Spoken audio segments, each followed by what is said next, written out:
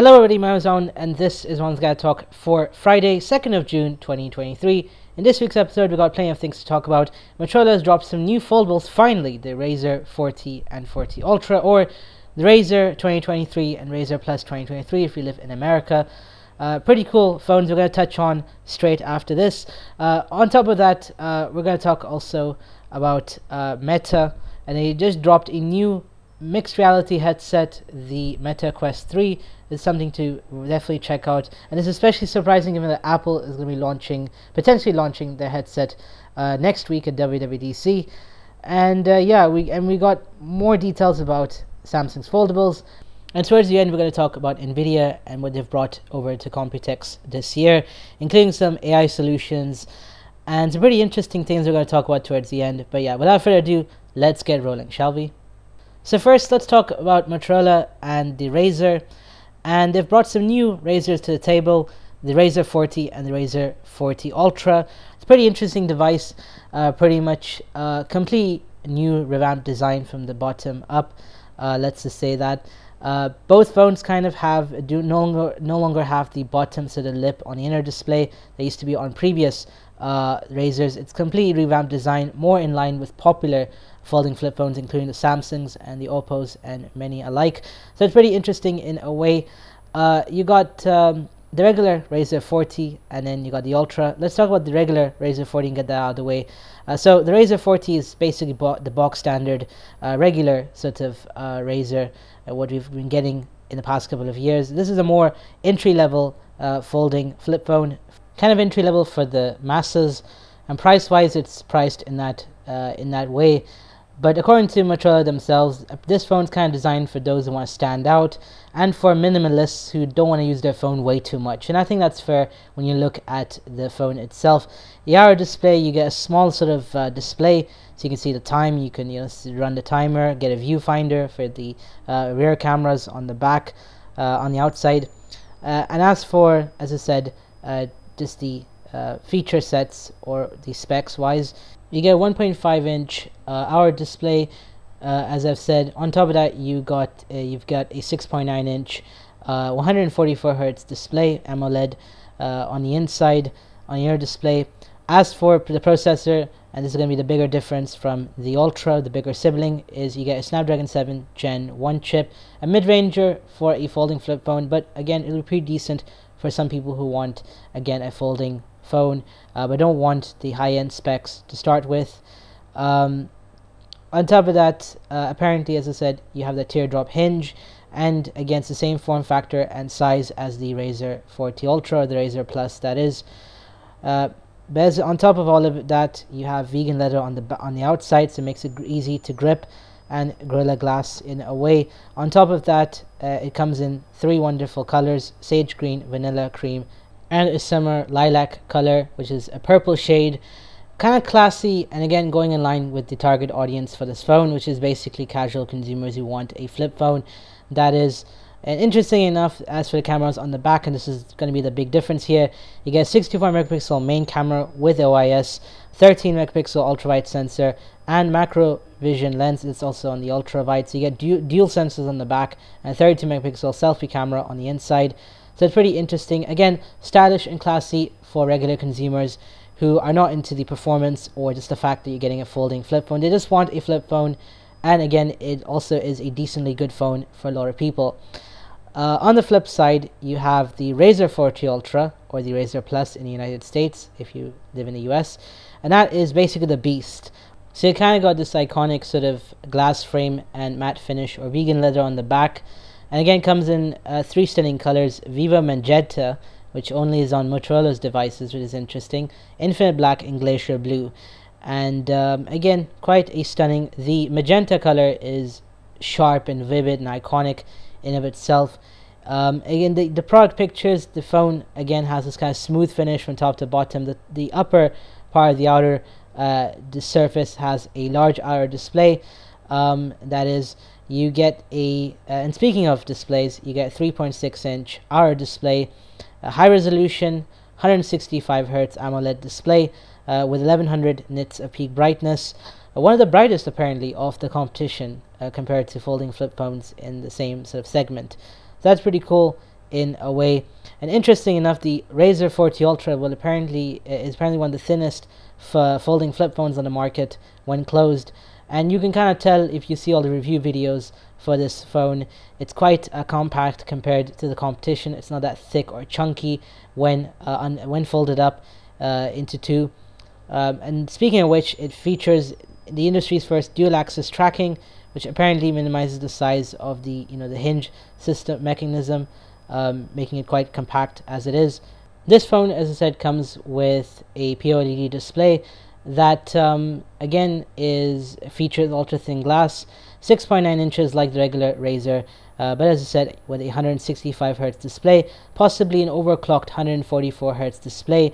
Again, what I read in initial review, that some of the apps kind of run at 120 Hz on the inner display and the outer display, so that's pretty interesting and something to keep note of. But it's again a pretty solid flagship foldable. You get a Snapdragon 8 Plus Gen 1 chip on the Ultra. That is, the Ultra comes with 30 watts of fast charging included, which is pretty cool. Speaking of which, the cameras, you get dual sensors on the back, as we've kind of talked about before. A 12 megapixel main camera with dual pixel PD autofocus, again for accurate pictures, and you get a ultra wide sensor to the right, a 13 megapixel ultra wide plus macro vision lens, giving you wide angle shots that fit 3 times more into the frame than a standard lens, according to Motorola. And again, on the inside, you have a 32 megapixel selfie camera. So that's pretty cool in a way. Though what I've noticed is the Razr 40, the regular Razr 40, is more camera driven with the larger sensors to start with. But hey, you're probably going to be buying the Ultra for the performance and just the fact that it's got much better displays and all of that good stuff. So it's pretty interesting what you're getting on both phones, the Ultra and the regular, pretty much. But it's the software features that matter much more on foldables. And thankfully, Motorola has, again, not disappointed anyone here with the new Razr. To start with, you have Flex View feature, which means that you can have the phone on different angles, allowing you to easily take photos, run 2 apps at once, and again, as I said, do AI face tracking and much more, pretty much. And also the fact that the Ultra has a large external display, you can use it as a viewfinder. You can run multiple apps on it, and apparently apps like Disney Plus and Spotify have been tweaked and optimized to run on the outer display, mind you, and that's pretty cool in a way. And you have access to features like panels. These are Motorola's built-in features for the phones. It comes with stock Android. Both come with stock Android, so nothing to worry about. It's probably the closest thing to a Pixel folding phone, if you know what I'm talking about. A flip phone, mind you, if Google ever made one. But yeah, these phones come with stock Android, but Motorola adds its own sort of features and customization. So you get panels, for example, which means you can you can sort of set a bunch of apps and widgets so you can access them on an outer display right away. And that means you can have access to news, you can access games, weather, notifications, and even Spotify straight away. And also there's an apps tray that you can access, and that means you can open up any app on the outer display and run it. It's large enough so you won't run out of room to run it.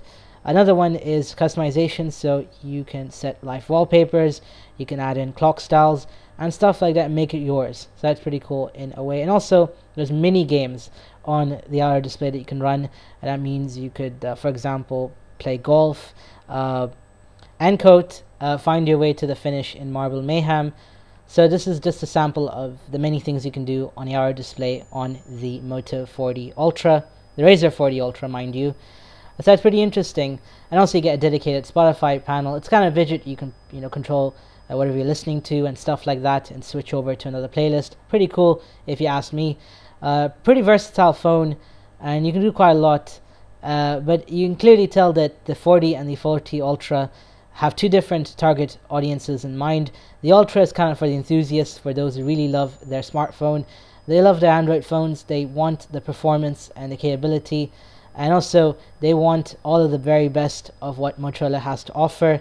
And again, the hour display, if you enjoy having an hour display, it should kind of help with your phone addiction. And speaking of phone addictions, the regular Razr 40 is kind of designed for minimalists, apparently. And those who just love to have a large camera on their Android phone, especially a folding flip phone, that is. So you're probably wondering about price and availability. The regular Razr 40 Ultra or the Razr Plus in the United States will be available from June 23rd, unlocked, or if you want from carriers, it's available a whole week earlier on June 16th, and will start at around $1,000 or $999 MSRP. In Canada, you'll be able to get it for $12.99 Canadian dollars, so that's pretty cool. In Europe, it's available for around 1,200 euros roughly, and the Razr 40, the regular Razr, will be available around where I've read online is it's about 800 euros for the phone, and will be available hopefully in the coming months ahead. So that's pretty interesting in a way. These are pretty interesting foldables, if you ask me. The thing about Motorola is they're not much of a large Android player. A lot of people know them. I kind of know that they make phones still to this very day, but for a lot of consumers, they're still kind of an invisible brand for some, unlike the Samsung, which is hugely popular beyond relief. So that's pretty interesting to an extent. But yeah, you're probably wondering about both phones, which one really makes sense, where the differences lie.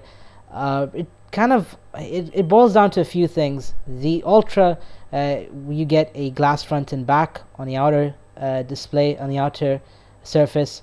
You get a higher resolution or high refresh rate inner and outer displays. You get the 8 Plus Gen 1. You get more memory options, 512 gigabytes of storage. That is up from 256 gigabytes, and UFS 3.1 memory speeds. So that's pretty cool in a way. And again, the Ultra doesn't have high resolution cameras, but you still get the ultra wide macro combo camera that exists on this phone. That's pretty cool. And the 4K 60 FPS video recording on both the inner and outer display cameras. That is, and a smaller battery. This is something to definitely keep in mind. A 3800 mAh battery. A bit of a bummer, a bit of a deal breaker, but something to take into consideration.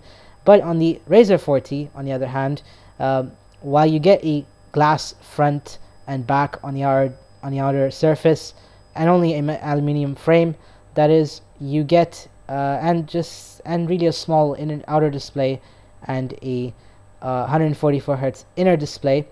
You get the Snapdragon 7 Gen 1, which should do fine for a lot of people. The most storage you'll get is 256 gigabytes and 128 gigabytes, so it's something to keep in mind. But you do get the beefier camera, the 64 megapixel main camera. So if you like to take crispy photos, you might want to look at the Razr 40 as it is. And yeah, you get a slightly bigger battery. That's another thing to talk about. If you're quite wary about battery life on these phones, you get a 4200 mAh battery. So that's pretty cool. But on both phones, you only get the same wired and wireless fast charging. Bit of a downside if you look at it compared to the competition. You could get better on competing phones, but hey, it's a Razr. Can't beat having a Razr. But also the design is another bonus here. They really have knocked it out of the park. To be fair, even after all the leaks, it still looks like an interesting device that you might want to look at, and you might want to check out if you're in the market for a folding flip phone. Alright, let's talk about Facebook, or specifically Meta, and their brand new mixed reality headset. Now, before I'll get this out of the way pretty much. The terminologies can be a little confusing for folks who are not into these headsets and VR and AR. So there's VR, which is virtual reality. So it's this three-dimensional world you get where you could do all sorts of things. And then there's AR, which is 3D objects but projected onto the real world using a camera. So you see sort of a virtual objects in the real world. And mixed reality, which usually tends to be and really is a combination of the two. Mixed reality is the groundbreaking aspect, which means you can go between virtual worlds and the real world back and forth, and there's adaptability, and you're not sort of sucked in to a virtual world. So what we have here is the Meta Quest 3, the latest and apparently the most powerful mixed reality headset. Mixed reality in the sense that it basically allows you to access VR and AR content in this kind of slim form factor headset. It's kind of easy, you put it right on, switch it on, and off you go. So there's a couple of interesting aspects to this headset. Firstly is the design, which is the most striking part. Everyone has kind of been talking about this, and that's the design. Compared to the Meta Quest 2, the Meta Quest 3 comes with essentially a 40% slimmer optic profile, and that means that it's 40% slimmer than the previous headset, and that makes it quite it's quite sleek and seamless, and it's not so bulky compared to the previous headset. On top of that, you now have pancake optics on the inside, and that means you get a more sharper view of the display. And apparently it's going to be coming with Meta's highest resolution display for a headset, which should be again below the Meta Quest Pro, which is a an AR headset, mind you, and that's obviously more higher resolution, interestingly enough. But as I said, it does come with the 3 grid of sensors on the outside, and that kind of includes dual 4 megapixel RGB color sensors or cameras kind of, and a depth sensor, and that gives you more accurate sort of detailing and representation of your AR experiences. It should help in offering improved AR capabilities with this compared to the previous headset, and apparently 10 times more pixels available in pass-through mode compared to the Meta Quest 2. So should make your AR more exciting in that sense of the word. And also, again, you can get controllers for this, interestingly enough. But more than everything, it's also the fact that the Quest 3 is basically going to be backwards compatible with all the Meta Quest headsets and all the content and apps that have been available for it. So it's going to make using it a little easy from the get-go, other than the fact it's a Meta headset. But interesting enough, on top of the higher resolution display, the pancake optics, the improved slimmer profile you're getting, apparently it's the first to feature a next generation Snapdragon chipset, mind you. We don't know what the chipset is called, but apparently it will give you twice the graphical performance compared to the previous Snapdragon GPU in the previous headset. But other than that, we don't really know much about the Meta Quest 3 other than it's here, it's finally coming. It's gonna come fairly soon this fall, and we should hear more about the Meta Quest 3 on September 27th when Meta does its Connect event, where they show off more details about their headsets and all the technology that they've kind of been working on. Interestingly, now the more interesting part is the price kind of with these headsets. The Meta Quest 3 will start at $499 for the 128GB variant, so that's kind of exciting if you've been looking to get into having an all-in-one VR headset.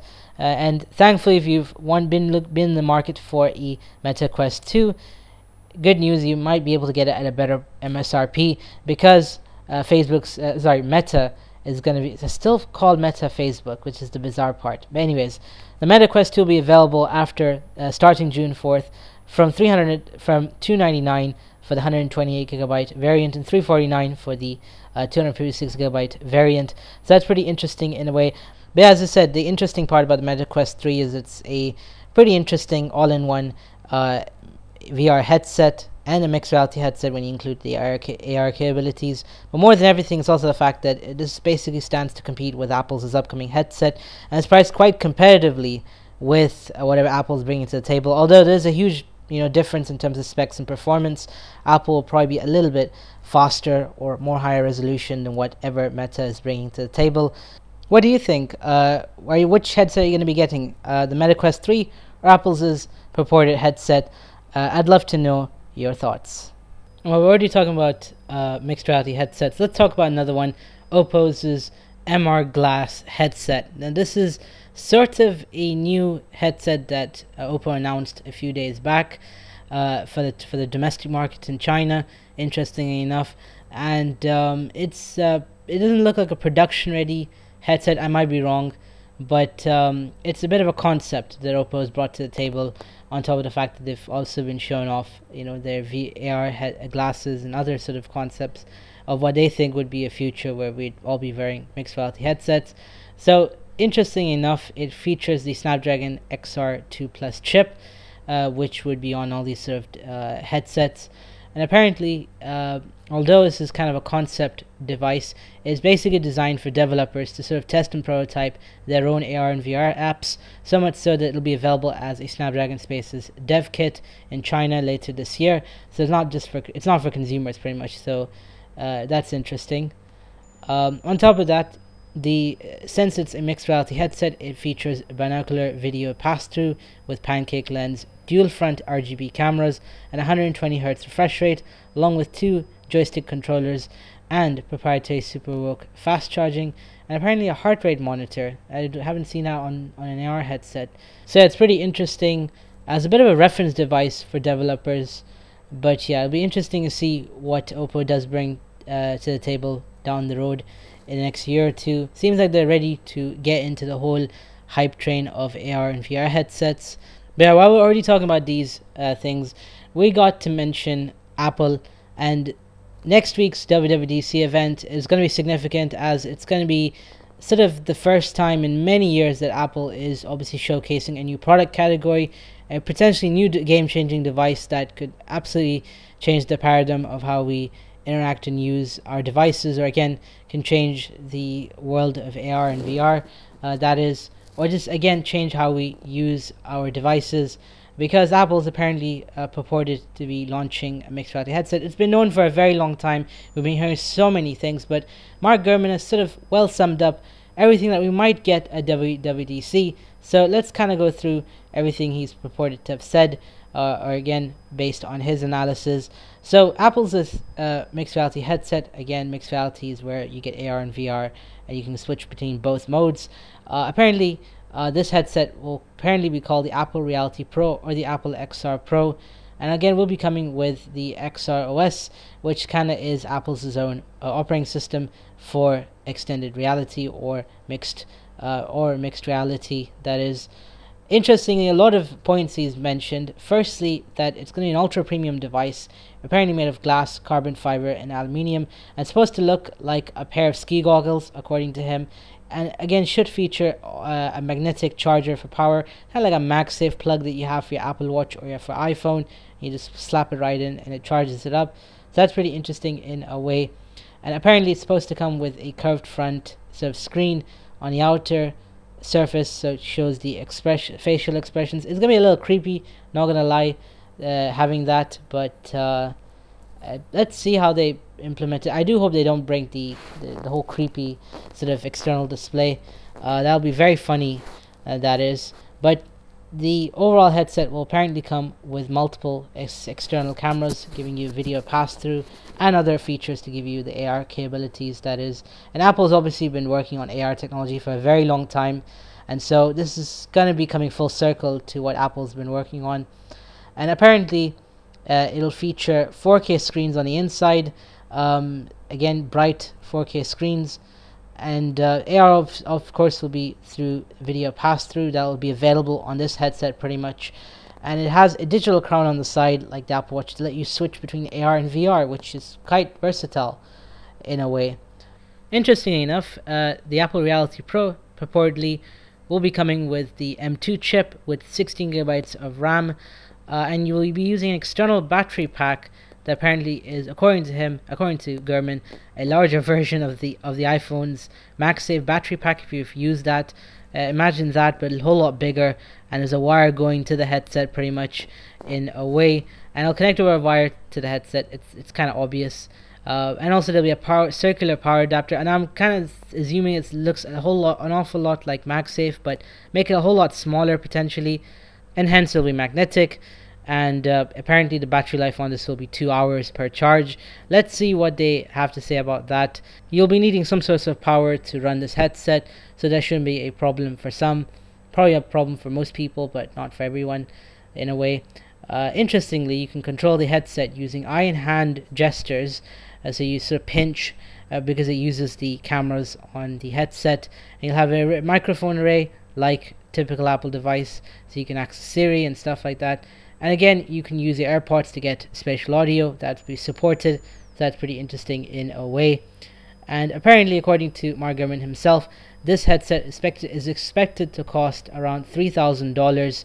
But apparently, it's going to be one of those Apple products where it's not going to offer a huge margin for Apple, but they want to get some of that market share. So it's pretty much Apple taking a huge risk for potentially a huge new market that they might have access to. So that's pretty interesting in a way. And while we're going to hear and see the headset in action later, hopefully this Monday. According to him, apparently won't be going on sale straight away. It'll apparently the Apple internally has discussed launching the headset potentially after the iPhone 15 or early next year, apparently. So that's pretty interesting in a way. And again, and then it goes on to describe things like, for example, how for this event primarily they're going to be offering a demo, hands-on demo, but it'll be in a controlled area outside, right at Apple Park. And so Apple themselves can sort of show a controlled demo of the headset, and showing that you can do immersive FaceTime, watch Apple TV Plus, play games and do all sorts of things. And also the fact that there's a snap-in prescription lens system, so that means it'll be very easy to use it if you have prescription lens or glasses. And also, interestingly, another tidbit that he's also kind of shared is that Apple will also be warning some customers that they shouldn't be using this headset if they have Meniere's disease, past traumatic brain injuries, post-concussion syndrome, migraines, or vertigo. Migraines, that's kind of significant. That really excludes quite a lot of people out of the picture. And interestingly, on top of all that, it's a very long list, but I'm going to try to go through it as quickly as I can. But some testers have played around with this product. Apparently, for them, the product has been found to overheat, so that's kind of an issue. Hopefully, the production model will not have that issue. Pretty much, obviously, this has popped up during what's something called design validation testing. But yeah. And also, again, it'll feature all the Apple integration that's out there, all the apps you find on iPad and the iPhone, and handover that you'll definitely have when you use the Apple ecosystem. And apparently another one is that you'll be able to run hundreds of thousands of existing third-party iPad apps from the App Store with no extra work or minimal modifications, according to Mark Gurman himself. So that's pretty interesting. And of course, Apple will provide all the sort of tools and SDKs and stuff to, again, allow people to work on supporting the headset from day one. And then it goes on to mention the fact they'll have advanced video conferencing, improved FaceTime, and the Freeform app that was kind of on the iPad. When it kind of was announced, I knew very well that they were going to bring it over for their purported mixed reality headsets. So that's pretty interesting in a way. So that's basically the Apple Reality Pro rumors to one side that, again, Gurman's touched on. Another one was the new Macs, apparently, and the upcoming version of macOS. So again, Apple is apparently going to be spending tons of time showing off some new Macs, including purportedly a 15-inch MacBook Air, an updated Mac Studio with an M2 Max and M2 Ultra chips that replaces the M1 series, the premium M1 chips, the Max and the Ultras. So that's pretty cool in a way.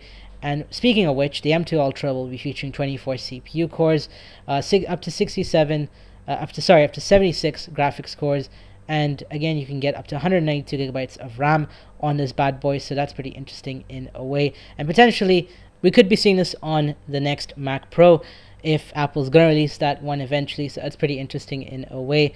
And also, apparently, Apple is now working on M3 variants of the MacBooks, including the MacBook Air Pro and the iMac. So hopefully we do get to see an M3 iMac later this year, because the iMac's not been updated in a long while, and the iMacs are starting to cost a little bit more in some places. So that's interesting in a way.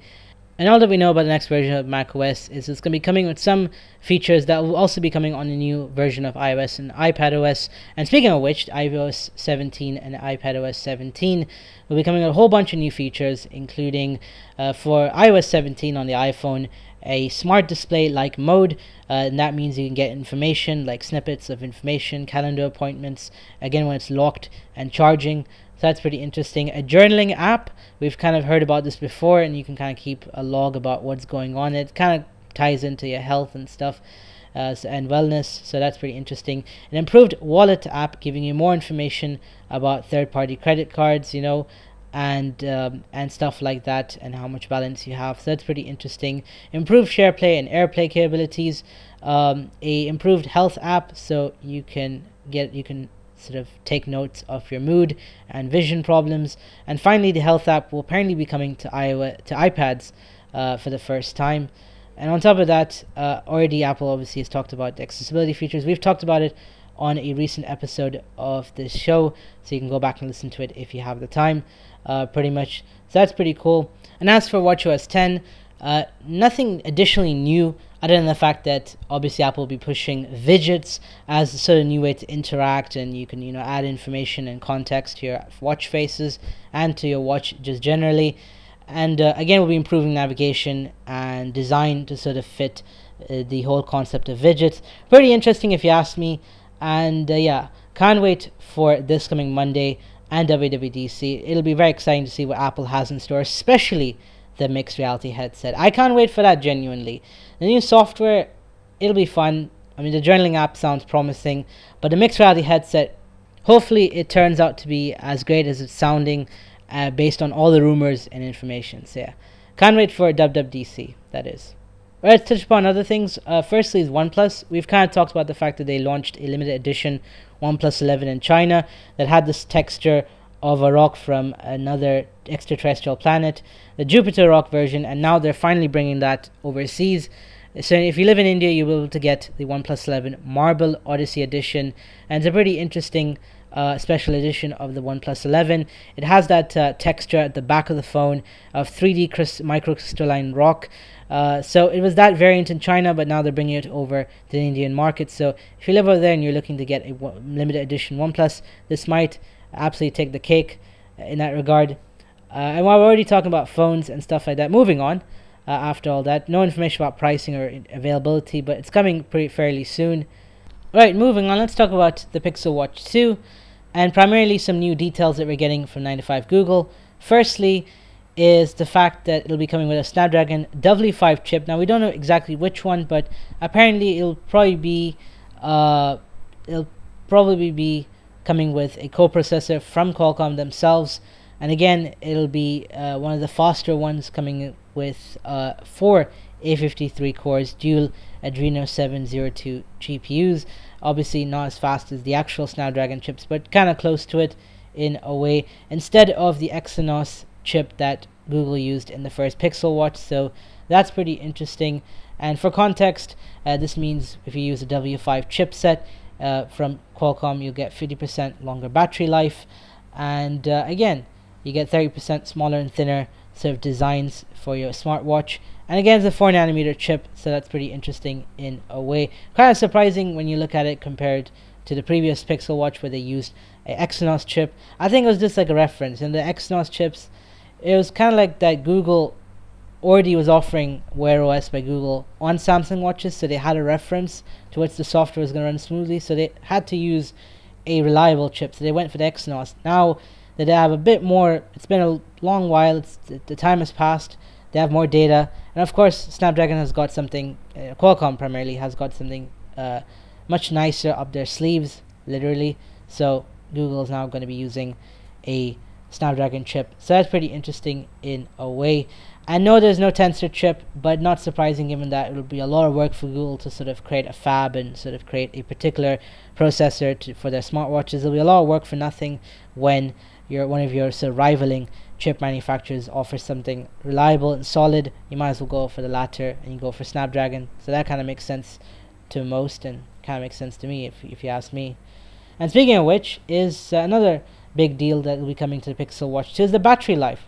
Apparently, again, Google is looking to offer over a day of usage with the always-on display enabled for the Pixel Watch 2. That's according to 9 to 5 Google. So that's pretty interesting. This is on top of the fact that it's going to basically be the same battery size as the previous Pixel Watch.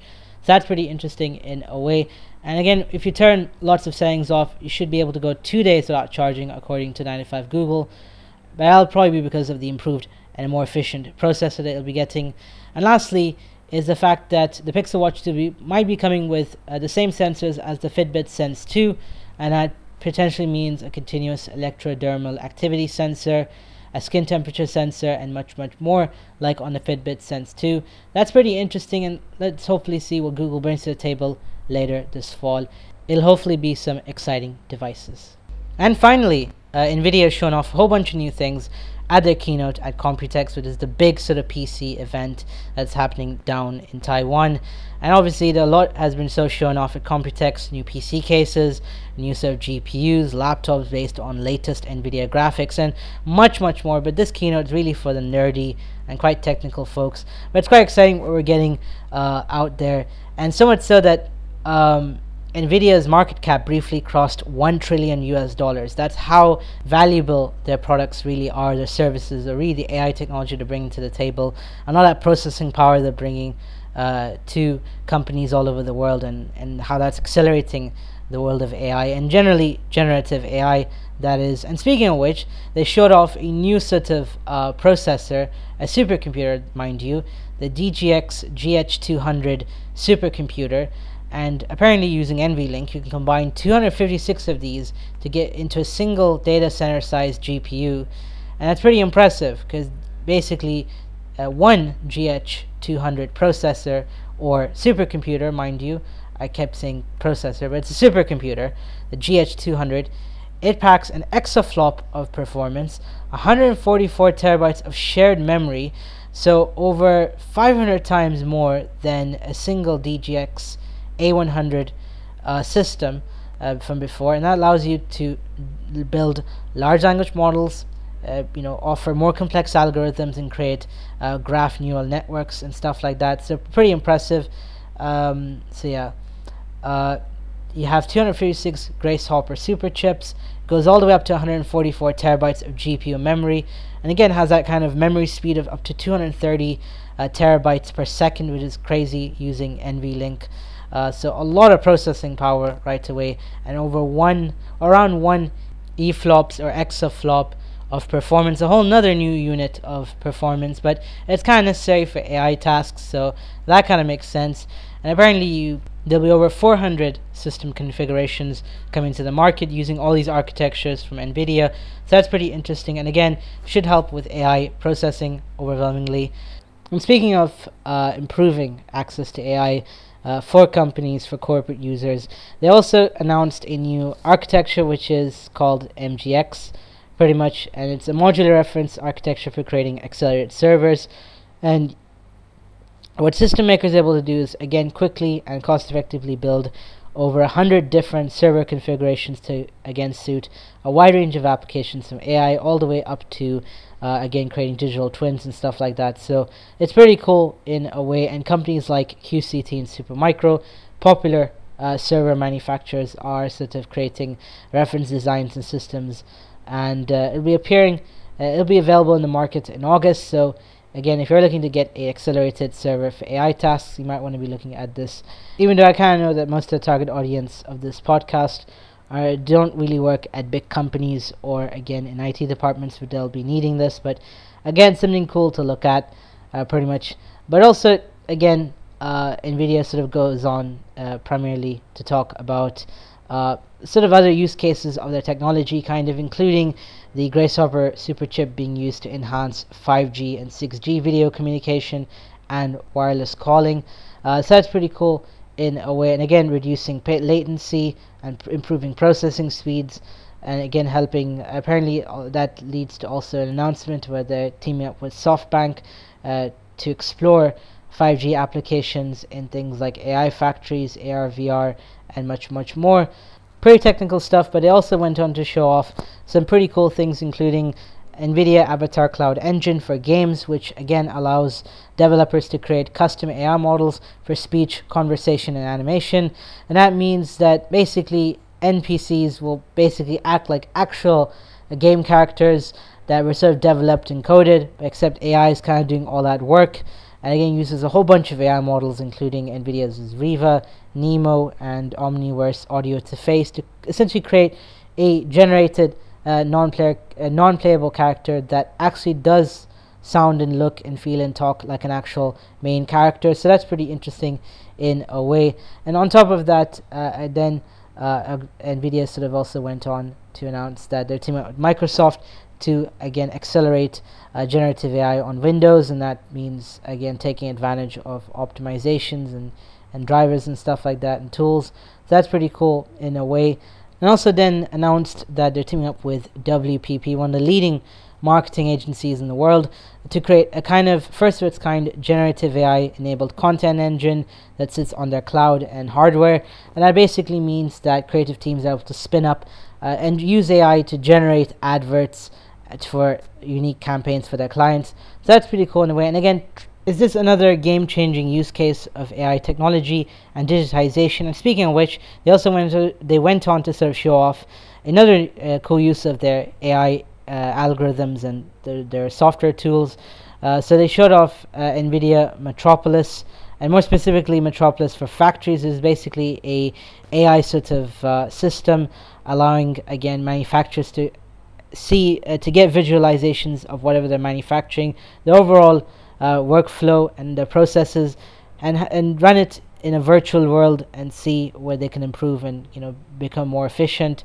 And apparently, it can save them. Building them digitally first can save billions, according to Nvidia's co-founder and current CEO. So that's pretty interesting in a way.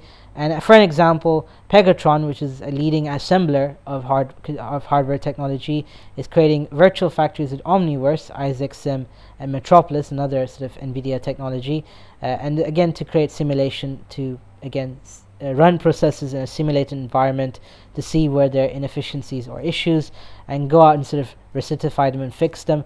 So that's pretty cool in a way. And apparently it's led to a 10 times improvement in throughput when it comes to intelligent video applications. So they've used one of Nvidia's many SDKs and softwares to again get that improvement in a way and automate processes. So that's pretty cool in a way.